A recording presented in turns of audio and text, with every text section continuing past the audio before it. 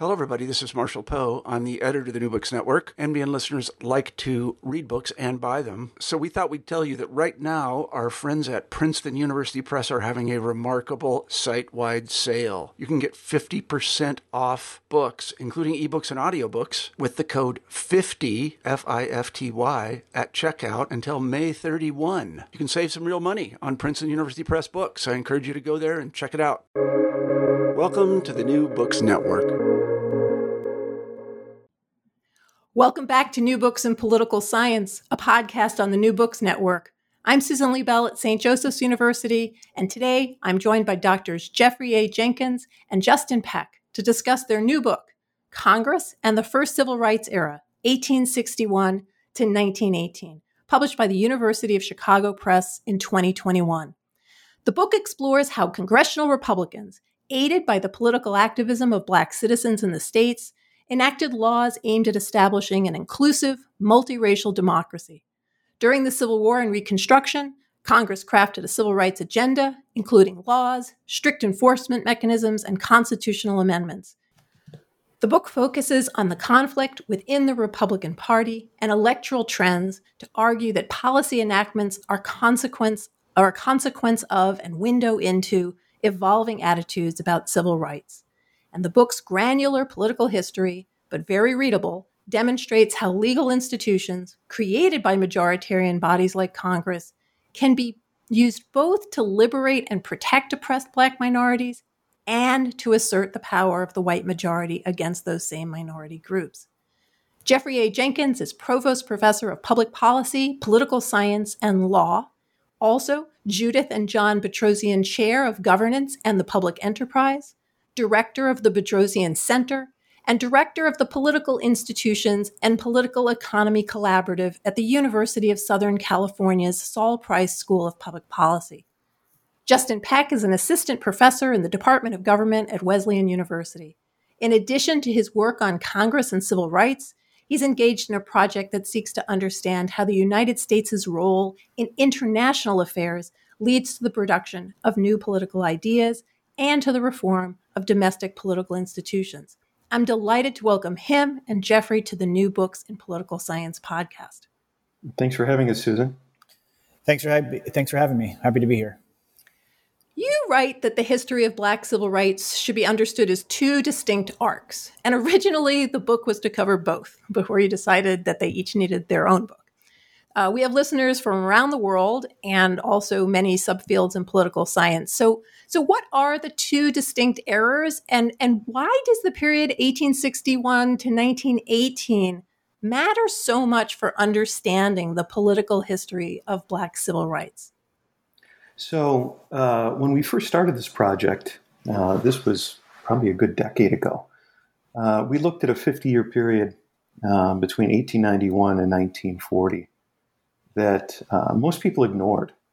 We wanted to essentially see whether anything was going on there in terms of civil rights. People talked about the earlier period, people talked about the most recent period.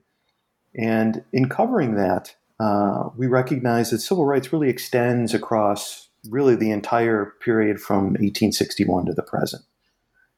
We finished that paper, we got it published in the journal Studies in American Political Development, and we then thought, well, there's a book here. There's a book to be written on this big period of time, and we can do it. And over the course of a number of years, we wrote a bunch of conference papers on little pieces of that. What we came to realize, though, is that if we were going to write that book, it would be like a Dan Carpenter-sized book. It would be like a 1,000-page book. And hey, wait! I went to school with Dan Carpenter. No picking on Dan Carpenter on the podcast. Go ahead. I mean, Dan's great, but I don't think either of us we didn't either have the stomach for that kind of book, right? We didn't have the perseverance to do that over a really long period of time. So we thought, it would be great to chop this into two pieces. Does it make sense to actually pull it apart and cut it into pieces? And when we looked at the material that we had already written and some of the material that we were planning to write, it seemed like there was a logical break right around the end of World War I. And we could see that there were essentially two different arcs of civil rights over time. There was the first arc and the second arc. And it was sort of an arc that built towards something, achieved that something, and then that something began to erode over time. And 1861 and 1918 told that first arc pretty clearly in our mind. And the second arc, which we're working on right now, really starts right after that, right after World War I in the 1920s. And both of those arcs look fairly similar in our minds, not identical, right? We'll be able to, tell the listenership a little bit more about what that second arc might look like relative to the first arc, but pretty similar. And we thought that it made sense to tell the story in two books, making it clear that there were arcs in each, and those arcs were fairly similar. I think too, we build on, I think it was the historian C. Van Woodward famously called the 1960s civil rights movement the second Reconstruction. So there's a kind of background to the idea of there being two distinct moments of sort of like heated civil rights politics. I think where we step in is that the 60s is oftentimes taken as its own thing, and the immediate post-Civil War is taken as its own thing. And what we're trying to do is to tell the whole story about what goes on at those like hotspot moments that people tend to know something about, but also in the periods both before and after, so that we can logically, and I think substantiate the claim that these truly are arcs with something like a kind of beginning, middle, and end. And rather than focusing just on the beginning or treating the 60s as its own sort of this story that begins and ends, we want to draw that out in this kind of era or arc argument. No, and I love that you're using 1918. I recently had Allison Parker and Jill Watts on the podcast, and both of them are working on this sort of earlier period and the important kinds of institutions, mistakes, shifts in party alignment that happens then that actually make sense of what happens in the 60s. And so it's really great that you're not leaving that out and having it just sort of come as if fully formed. Justin, Jeffrey mentioned many conference papers. This is a collaborative project. How did the collaboration come about, and what kind of writing process do the two of you use in the collaboration? The collaboration started when I was a graduate student at University of Virginia I think it was a seminar that I took with Jeff, where we started working also with Veshla Weaver, who's now at Johns Hopkins, on the first paper that Jeff mentioned when he answered your question. Veshla moved on to other things, and Jeff and I continued this project, and it's basically just been a series of papers that go up on Dropbox that, we decide sort of like topic-wise what each of us are going to cover, or year-wise what each of us are going to cover, and then we each kind of go through and write our section and then post to the Dropbox, and then we reread each other's and make whatever changes are required, and then kind of try to make sure that there's a sort of coherent voice through the book, rather than having, two distinct sort of voices that we're trying to put together into one whole. And so it's more or less just a constant kind of like writing and revision process through a bunch of shared documents. What's the status of the second book? Will we be seeing that soon, or how long is that? I mean, it's no, obviously yeah. Reading this book, it is clear that this is not a book written in a short period of time. Yeah. And I'm guessing that the second one covers really, in a sense, a longer period of time and perhaps more complex history. So I don't mean it as it should be done. It's just a question. Depends on what you mean by soon, right? Academic soon.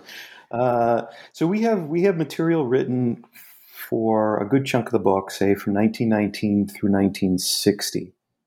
And we've got material written for the Fair Housing Act that we're revising right now. We have a plan in place to cover busing. And busing is going to be a big chunk of the back end of this book. It's a lot of what goes into the 1970s and the 1980s. It's really about 15 years of contentious debate, votes, angry back and forth. We've talked a little bit about how to end the book. Should it go up to 2021? if we're going to look at markers from the first book, what would be similar markers for the second book? And we don't have a plan in place 100% at this point, but we have some pretty good idea about the material that we haven't yet written, where things will end, what material to maybe go into a conclusion, right, rather than an extensive substantive chapter. So I would say that it's fairly well along. We just have to cover some really important periods yet, and we haven't had the luxury of conference deadlines in the last 18 months or so.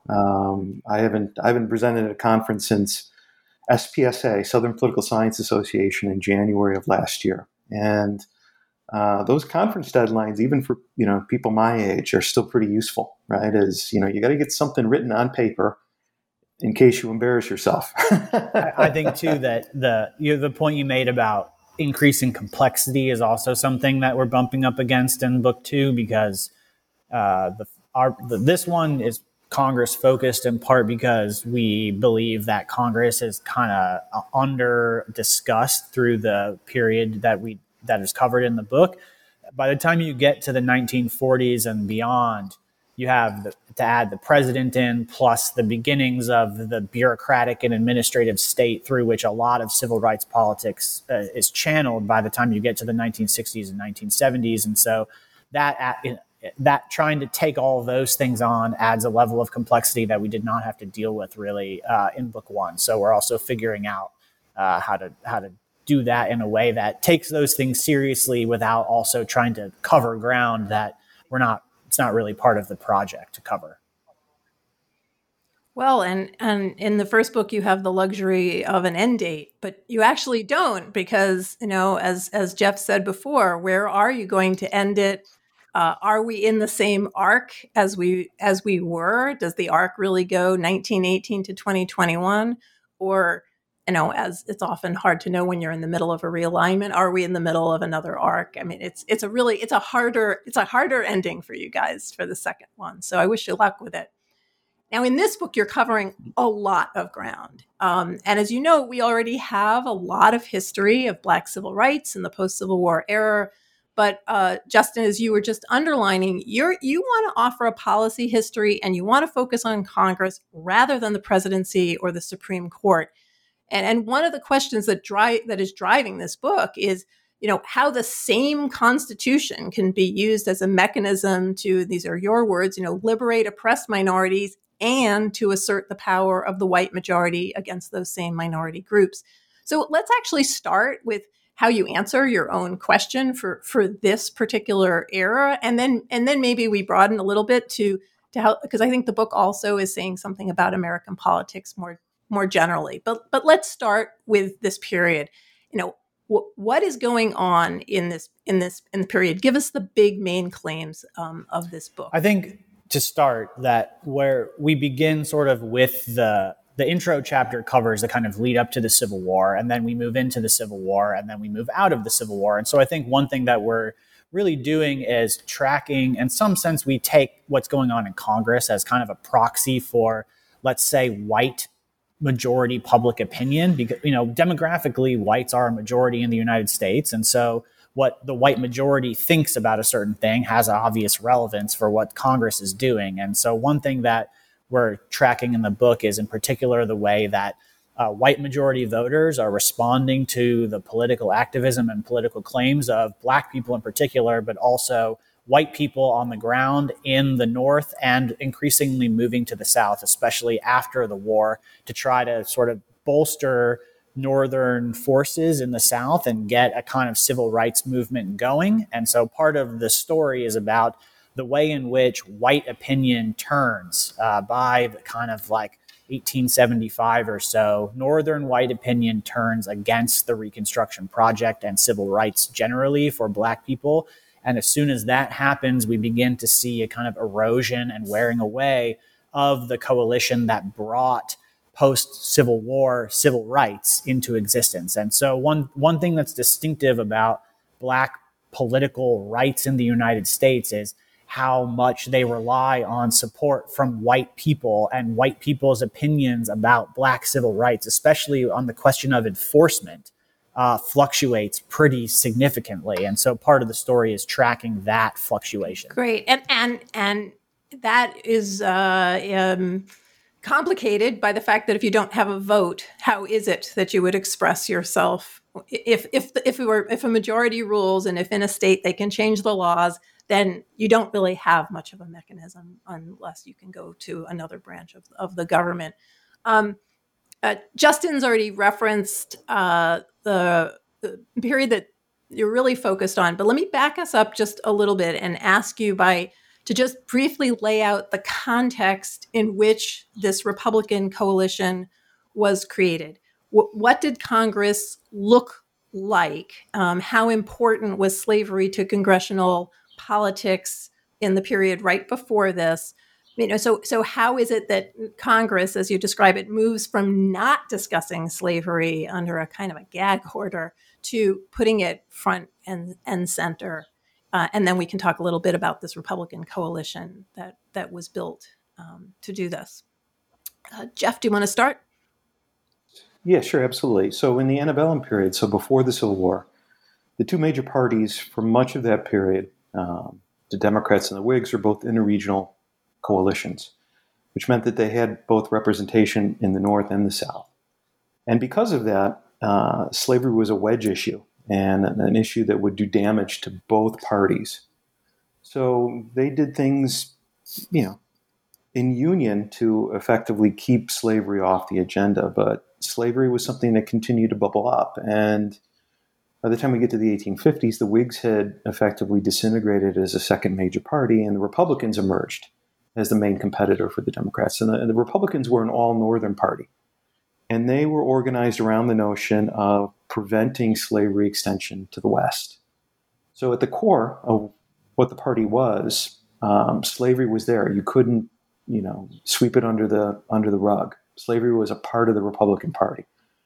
And when the Republican Party came to power, eventually through Abraham Lincoln's election in 1860, the South saw that as the final nail in the coffin, that they could not exist any longer under the United States system and maintain their power and their peculiar institution, slavery.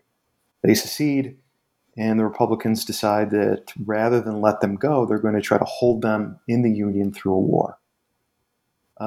We spent a whole chapter on what slavery meant to the Republican Party during the Civil War, because it meant different things to different parts of that group. So once we move into the war, the main existence for the Republican Party, or the thing that held them together before the war, was preventing slavery's extension into the West. Well, essentially some of that is already dealt with now, right? I mean, the South secedes, we're now in a war, we're in a new world. So what is slavery going to mean to our coalition at that point? And a segment of the coalition, the radicals, wanted to essentially bring the enslaved people up to essentially the white par in society. They wanted to make them equal in all aspects. And that was a minority view for a good chunk of time. Lincoln did not have that view. He did not hold that view. And certainly the conservative parts of the Republican Party did not hold that view. So over the course of the war, what slavery meant to the Republican Party changes. We move from, slaves, some of the enslaved are actually going to walk north into Union camps. What do we do with them? How do we treat them? Do we just hand them back to the Southerners? Do we treat them as, property that we've captured? Eventually, in order to essentially continue to promote the war, Lincoln and the radicals come to the same conclusion, and that is to essentially keep Northern opinion behind, support, especially in the face of all the casualties that were going on. The war had to mean more than just holding the Union together. It had to mean something bigger than that. And that's where essentially eradicating slavery came from. So by the time we reached the 1863.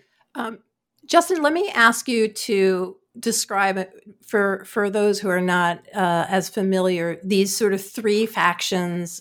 Jeff's mentioned the radicals and the conservatives, but can you just briefly lay out what these sort of three main factions that will come to represent the Republican coalition are? Right. Yes. So I think roughly we treat the Republican Party as comprised of three groups of unequal size. So the smallest group is, like Jeff said, the radicals, who are people who would have been abolitionists through the 1830s, the 1840s, 1850s. These are people who believe in the immediate eradication of slavery by federal action. That's the smallest subset of the Republican Party, though some of the most important Republican leaders in this period are part of the radical faction. So this is somebody like Thaddeus Stevens in the House of Representatives. The moderate wing of the Republican Party, probably the biggest section of the party, are people who were in no way racial egalitarians, but these are people who, like Lincoln, were in opposition to slavery's movement west, primarily because a lot of these people saw the West as the place where the white laboring class was going to go to work for and to build a sort of like labor middle class out west. And the concern was that if slavery moves along with these white workers, there's no way that white workers will compete with slaves. And that's a problem for the white workers. So their opposition is to slavery's movement west, but not for racially egalitarian reasons. And so they get on board with the movement to get rid of slavery as we move through the 1850s and then as the war begins. And then there's the conservative faction of the Republican Party, which is more or less dragged along, and then when the war ends, basically sees the eradication of slavery, like Jeff says, as the consequence of the war, but to then more or less stop. We'll write the 13th Amendment into the Constitution. We'll say that there cannot be slavery, but at that point, we're done, and we'll let the South basically go back to something that looks vaguely similar to, or a lot like slavery, though not slavery itself. And so what we cover in the book is the kind of competition between these three different groups as they're trying to hash out compromises to reconstruct the Union after slavery has collapsed and after the 13th Amendment has legally outlawed the institution. And one of the best things about the book is the spotlight that you put on the interaction among those three groups. And I don't want to say that this is like a page-turning mystery novel, because it's not, but it is, given what you're trying to do, which is to really get to this vote led to this possible. I mean, it is really small politics.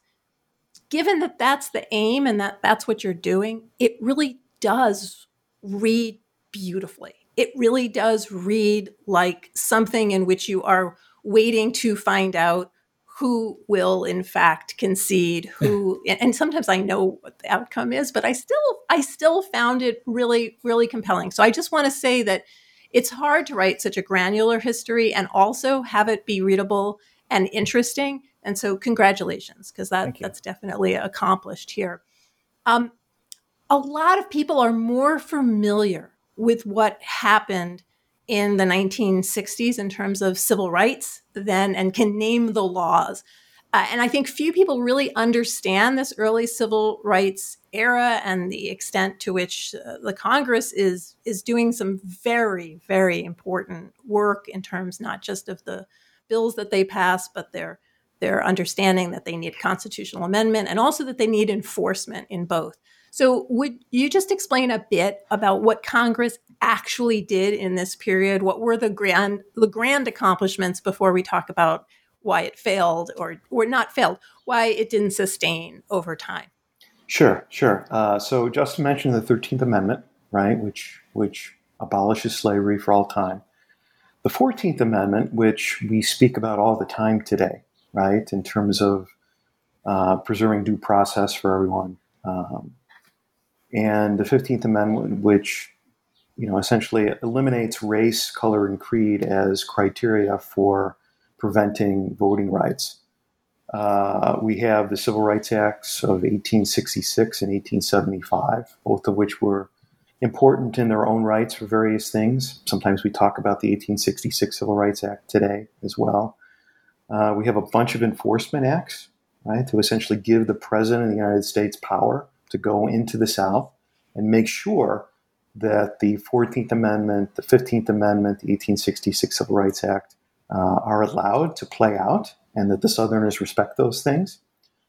And a number of other smaller things that maybe we've forgotten over time. But those are the big ones. I think, too, that it's important to, we created the idea of the first civil rights bill is the Civil Rights Bill in 1866. And so, the notion of what civil rights means is created at this time because members of Congress say, okay, we have these freed people. What do we guarantee them now that they have been freed? And so this is the first time we have to actually sit down, or legislators have to actually sit down and come up with a list of, okay, here are the rights that all citizens of the United States are guaranteed. That we construct the idea of national citizenship out of the so these are formative moments, because one thing that's notable about civil rights is civil rights are different from social rights at that time and as we move forward. And so what Congress does is to say, we'll create this idea called civil rights. We'll say that civil rights means rights to contract, right? Basic sort of property rights, right to, criminal justice, that type of things. But social equality, we're not going to touch. Social rights, we're not going to touch. And that it takes until we get to the 1960s to get to dealing with social inequality. But the notion of there being civil rights is my view of it is entirely a function of an effort to distinguish what the federal government says all national citizens are entitled to versus other rights, which may be nice, but which we as representatives of the federal government are not going to enforce or defend. And this becomes the real flashpoint in Congress between different segments of the Republican Party. This really was, radical with a small r. The notion that we're going to essentially establish a fairly strong set of federal rights, right, at a time when the federal government was small. Most people didn't want the federal government doing much and were afraid of the federal government stepping on individual rights and states' rights. And segments of the Republican Party weren't willing to go very far on some of these things. So just like, if we were studying the U.S. Constitution, it wasn't something that was just kind of handed down and everybody agreed. These were political compromises. What the 14th Amendment looked like, what the 15th Amendment looked like, those are political compromises. We spent a good amount of time in the book, for example, talking about why the 15th Amendment looks the way it does, and that it essentially disallows certain things from being used as criteria, but not other things. And by not going down that road, going down very far down that road, that allows for the sort of disenfranchisement that we see later in the 19th century and the 20th century. I think that what's fascinating about the book, though you're focused on Congress, is that the distinctions that Justin mentioned, the social versus civil rights, are precisely the ones that then the Supreme Court relies upon in Plessy v. Ferguson and as things continue. And though Elena Kagan doesn't cite your book, unfortunately, her dissent 2 weeks ago in Bronovich versus DNC is dependent on the argument of your book. Not everybody has had time to read the dissent, but what she is saying is that unless you understand the period, unless you understand the passage of these civil rights acts, the passage of these amendments, and then the undoing of them, you can't possibly understand the Voting Rights Act. And she's trying very, very hard to impress upon people the importance of this moment, this Reconstruction moment, for us to understand why limiting the vote, for example, in Arizona in terms of time and place is not cut from new cloth, but needs to be understood in context. It's very similar to what Ginsburg tries to do with history in Shelby versus Holder. But really, Kagan could have, she could have pulled some really, really good passages from your book. Yeah, please.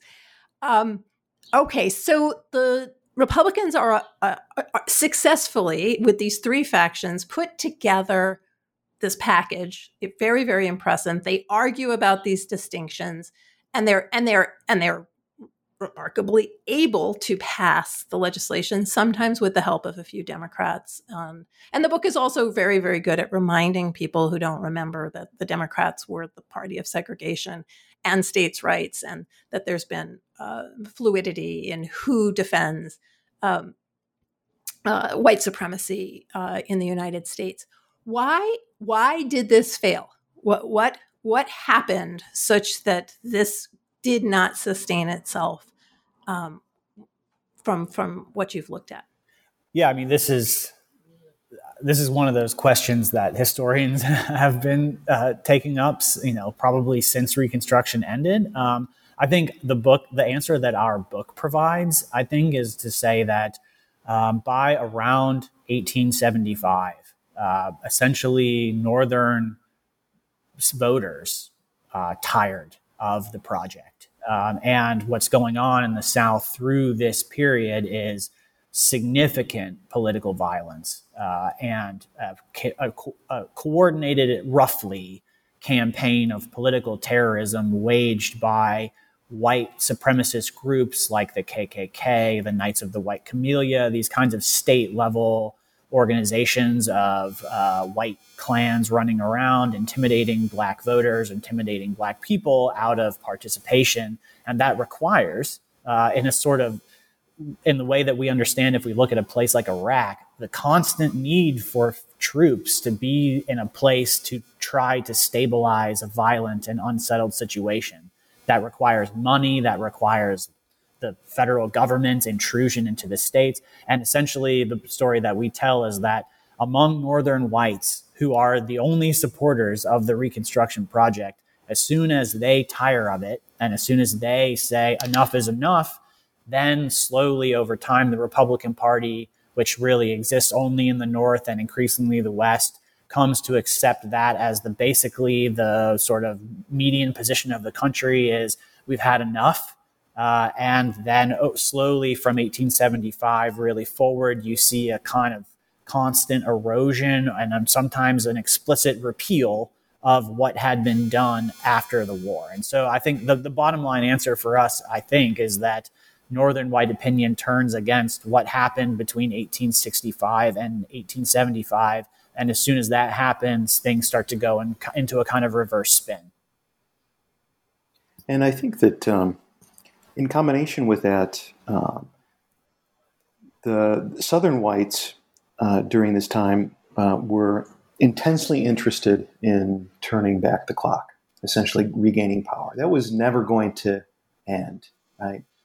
So you had a Northern public that went along, but never intensely felt that the Reconstruction Project was something that was vitally important to them. While you had a group in the South that wanted nothing more than to eliminate it.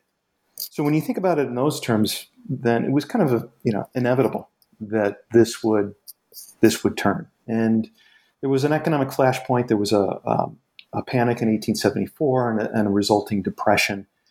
And the North and the West were hit very hard. And when they were hit very hard, they said, well, let's jettison this Southern project, this Reconstruction Project, and you are Republican members of Congress, start doing something for us. Right? Start focusing your attention on us. And when that happened, there just wasn't enough attention, there wasn't enough enforcement, there wasn't enough anything left to hold the Republican South together. I think the economics, that we don't play probably a ton on the economics, but I think Jeff's point about the panic is important. And I think this is relevant in a contemporary context too, because white voters are hit hard by the panic of 1873. That comes alongside a debate about government spending, and Reconstruction required huge amounts of federal expenditures, and this is happening at the same time that there's a discussion going on in the United States about going back on a metallic currency and getting off the paper dollar, which had been issued during the war. And so you have the kind of like economic currents that are also definitely working against those in Congress who are supportive of Reconstruction, which requires an active federal government spending a lot of money to put troops in the South and to support Southern efforts in the South to reconstruct the economy there. And it just, the kind of momentum becomes, as we move into sharecropping and a sort of different, not slavery, but something that also binds Black laborers, keeps them in place, prevents them from moving. And that becomes the way we can reconstruct the Southern economy, is to go into a sharecropping system so that cotton can get moving again and the Southern economy can start generating value again. Each chapter of this book uses a variety of data and sources. I mean, you're using everything: the introductions to bills, the texts of the bills, legislative proceedings, debates, roll call votes, newspaper coverage. And you are paying particular attention to roll call votes, which is interesting because this week there was a lot of talk about roll call votes in this Congress. But explain, and as you read this book, honestly, if you've never run a regression or you don't know what they even are, you would be fine. I mean, this book is accessible to anyone who has interest in civil rights and this era from any discipline and just as a serious reader. And I want to encourage everybody listening that this is the case.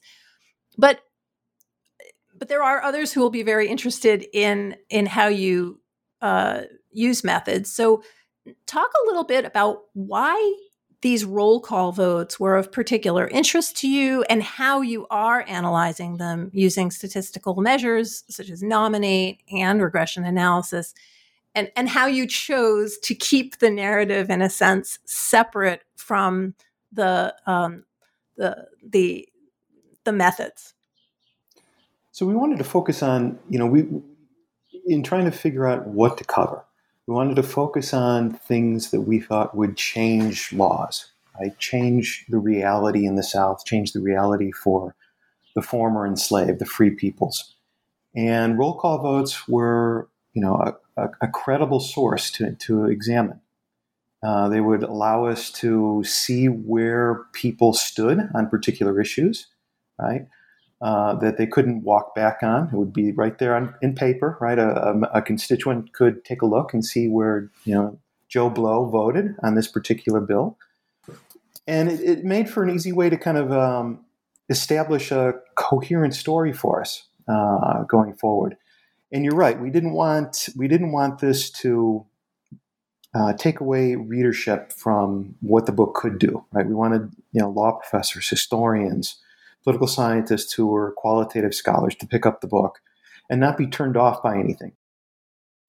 Yeah, I think another thing that was useful in particular about using the votes or using roll call votes is that part of what we do, or one of the things that I like most about the book is the effort to look at things that were on the agenda that could have been enacted, but were not. And some of those things are incredibly radical ideas, like getting rid of the South as we understand it and redrawing lines and redrawing the states in the South, or running the South from Washington, D.C.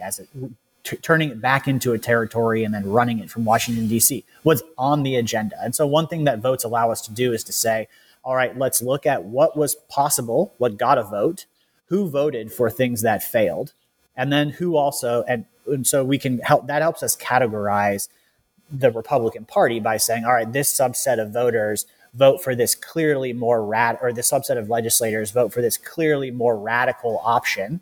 Then when we get to actually what is passed, it looks another way because this other group says, okay, now we're on board. And so it allows us to look at the Republican Party as a kind of coalition. It also allows us to say what was possible versus what was enacted. And then, like Jeff said, it allows us to explore the kind of clear positions that individual legislators are taking at a time when the federal government really is pushed by Congress, rather than today when you have the president doing lots of stuff on his own.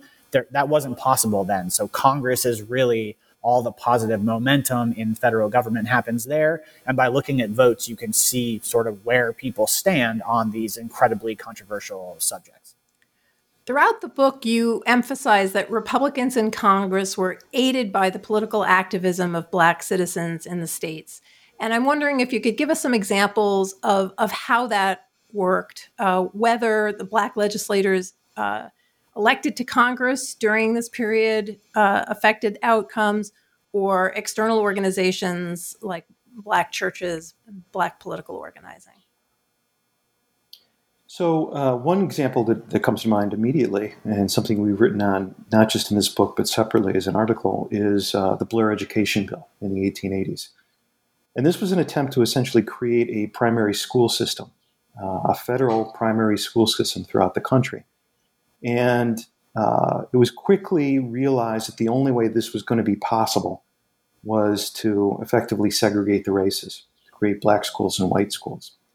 And despite that, a lot of Black activists, a lot of Black groups, Black organizations came out for this. They realized that education was going to be one major route that they would have to take as a new group, a new freed people in society, in order to become, true U.S. citizens on equal footing with whites.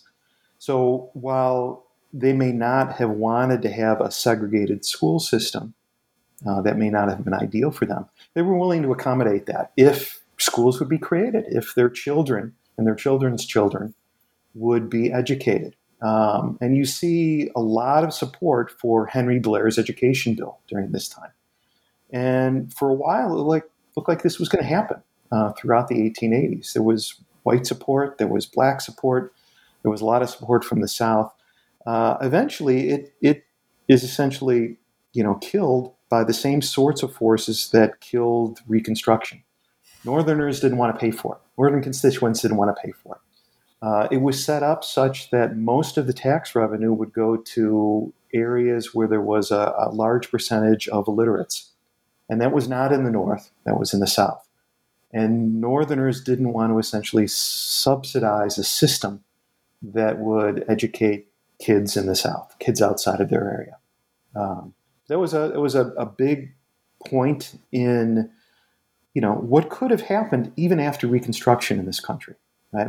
How life could have changed significantly for African Americans if that bill had gone through. And we wanted to spend a good amount of time talking about it. Yeah. I think, too, one thing that we don't do it's just not part of the sort of vision of the book is local political activism. But I think it's clear that Stephen Hahn, for example, a historian, has done a lot of work on kind of like Black political organizing in the South. And I think it's clear. One thing that we do cover in the book is the way in which Black citizens are being elected for the first time in American history. And state governments throughout the South are electing Black legislators. And to follow on Jeff's point about education becomes the overriding concern for freed people, in part because it was illegal for slaves to be educated or was punishable by death in some cases. And so the notion of the public school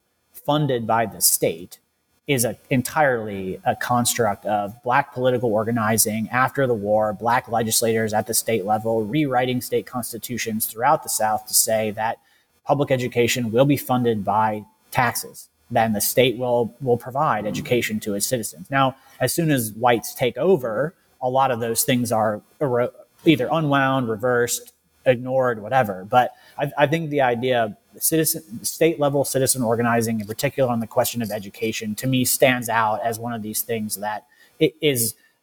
We live with the legacy of it. It is an important and central feature of Black activism following the war. No, and it's not the focus of your book, the political activism of Black citizens in the states. I'll shout out somebody we've had on the podcast, which is Nicole Myers-Turner in her Soul Liberty, where she's looking, again, very granularly at Black religious politics in post-emancipation Virginia. She's doing that kind of work. That's not the work you're doing. Yours is very complementary to some of these other kinds of histories that are out there and important for us to read to get the full understanding. I loved the book. Like, I loved the book, and I could make a long list. I've already said some things. So I'm going to ask you one thing, though, that bothered me about the book, which had to do with gender. I'm wondering what the role of, I mean, I'm familiar with the 15th Amendment emancipation debates, particularly about whether or not to include men, all men and women, whether white women or black men, should get the right to vote first. But also in terms of naturalization, in terms of marriage, the way that coverture would then be extended to black men, which would give them supremacy over their wives, something that they had not had the power of, that white men did enjoy. So I'm wondering, like at the end of this book and now writing the second, what is the role of gender in any of in this kind of political moment, and the kinds of things that Congress is doing? This is uncomfortable as two men in particular, but also that during the debate over the 15th Amendment in particular, the idea of including women was brought up, and immediately it was treated as though it was dispensed with such ease that I was genuinely surprised by how quickly and easily that was treated as an idea that is just not likely or possible, or that few people took seriously. I think that that's in particular notable because, Eric Foner has done some research, and others have done research on the way in which, early abolitionism, as a consequence of women's groups organizing in the states, pushing abolition. So you have female political activism long before the Civil War. You have female political activism after the Civil War, in particular, in temperance organizing, and some of the work that Theda Skocpol has done on gender is important on this question. I think it's challenging as people who are studying Congress to understand what's going on, in particular on the question of gender, because women are legally not allowed to participate in what's going on in Congress. So it's easy to not see them, even though backstage what's happening, some of the most significant political reform efforts of the period that we're looking at are motivated by, generated by, and carried out by women who can't vote. And so in this book, we miss it because what we're looking at is a space where women are not allowed to participate. And so it's not because we don't think that the role of women is unimportant in this moment. It very much is. It's just not something that is Congress can take account of, really, in the way that we explore Congress. And it's also, the title is Congress in the First Civil Rights Era. So civil rights could mean a lot of different things. And as we go into book 2, it could certainly mean a lot of different things. One of the things that Justin and I have talked about at length is, clearly this first book is about black rights, the creation of black rights over time, and the erosion of black rights. If we write Congress in the second civil rights era, do we want to kind of hew to that same standard? Because there's a lot going on in the more contemporary era that would fall under the umbrella of civil rights. Right? We take some baby steps in the first book to talk a little bit about that, right? The Chinese Exclusion Act occurs in 1883, and that was a big part of one of the citizenship debates that we cover in some depth in here. We thought it was important to mention that, but we also thought that, that was, this first book is already 300 some odd pages, right? And right. The second book, if we really expand the definition of civil rights and talk about, all of the aspects of civil rights, it could be, really hard to get our arms around. So one of the probably the first things that we're going to do in the second volume is say, here's what we're going to do in this book, and it's not going to be for everyone, and it's not because we don't think these other things are important. They're very important,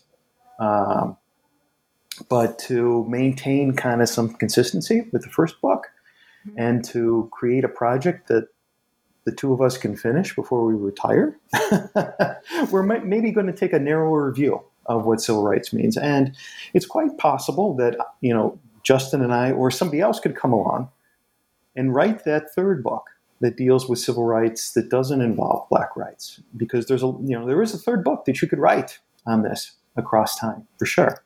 No, in the period that you're talking about, and in fact, the debates that you're quoting from, in those same debates, there are conversations saying, well, you don't mean Indians. Like, we can't possibly not exclude Indians from buying liquor, for example. I mean, there's all sorts of remarkable moments in these same debates in which people are saying, well, this wouldn't mean we would have to enfranchise the Chinese, right? Question mark. Or what about the Irish in the East who are being limited? I mean, there's or gypsies, all sorts of people get mentioned in these derogatory ways.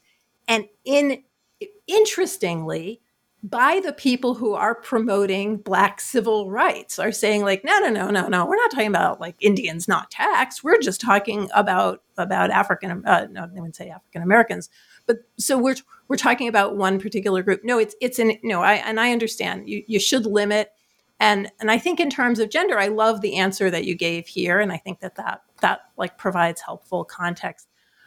Before we wrap up, I one of the reasons that you wanted the two books has to do with the way in which this first period illuminates the second era, the one that more people are often focused upon. So what is it about this first era that sheds so much light on the second era of civil rights for you, or the second arc, which is, I think, your preferred terminology? I think one way to think about it in our view is the way this first arc plays out is very consistent with something called the electoral connection that people in American politics and just the study of politics talk about all the time. And that is, your members of Congress are only going to do good work for you if you can keep them accountable, if you have the votes to be able to essentially make sure that they hew to their promises and they maintain their votes and their support for you. And what happens is once the group of people that had existed that supported civil rights vanished, nothing got done for Black Americans anymore. So by the 1890s, the first couple of decades of the 20th century, there was nobody really in the country that had the vote, that had suffrage, and wanted to do anything positive when it came to federal civil rights. This begins to change in the 1920s due to the first Great Migration. So you have hundreds of thousands of African Americans from the South moving to the North for better jobs into the urban areas. And when that happens, they have the vote, moving outside of the Jim Crow era.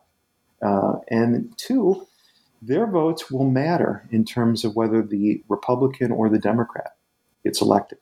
So the member of Congress, and for the first couple of decades of this second period, it's going to be Republicans.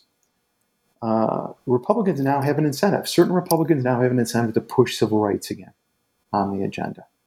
And then when the New Deal coalition comes along in the late 1930s, Northern Blacks become a leg of that coalition and become important for FDR and the Democratic Party. So suddenly, Black Americans and Black civil rights become possible again, because there is support once again. There is a coalition now in place again that is going to try to ensure that those rights get ensconced into law.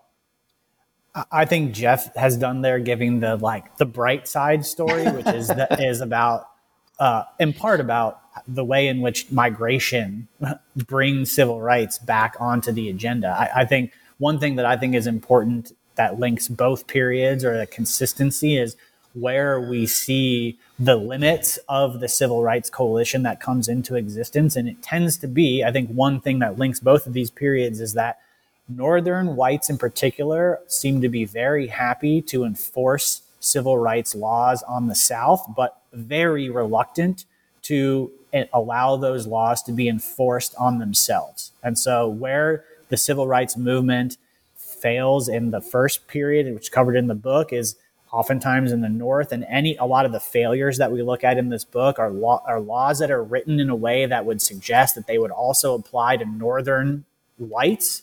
And as we move into the later period, in particular now we've been focused some on busing and fair housing. And any type of language that looks like it could make life uncomfortable for Northern white voters is written out of laws or becomes the point of contention. And so one thing that links certainly both of these periods that I think is important, an important lesson that I at least try to, or I hope comes out of this book, is the way in which Northerners in particular need to evaluate their role in perpetuating a system of racism, because they're unwilling consistently to apply the same rules to themselves that they are more than willing to apply to the South. And I'm a Southerner, so I'm in particular interested in that, because the South rightly is criticized for a lot of things, but the North doesn't get off and is not innocent in this story either. Thank you both so much for joining me. This is a terrific book. It really impacts lots of scholarship, lots of thinking, lots of policy thinking. As I said, Elena Kagan could have had yet another, maybe slightly better footnote in her decision with the help of it. Jeffrey Jenkins, Justin Peck, the book is Congress and the First Civil Rights Era, 1861 to 1918, from the University of Chicago Press, 2021. We're encouraging people to go into their favorite brick and mortar bookstore and buy this rather than go to the unnamed. And we have a link on the show notes to bookshop.org, which will pull it from a brick and mortar. But Jeff, Justin, do you have a favorite brick and mortar that you'd like to call out on the show and encourage people to visit? Sure. In Los Angeles, if you're in LA County or the city itself, go to Skylight Books. I was in there a couple of days ago, and our book was featured prominently right in the front of the store, which made me quite happy. Made my weekend. And I live in New Haven, Connecticut, so if you're in New Haven, Atticus Books is what I would recommend. I've spent many hours in Atticus Books with food and reading. Yes, well, thank you. Coffee. And a coffee. Thank you both so much for joining the podcast, and congratulations on a really wonderful and engaging book. Thank you, Susan. Thank you so much.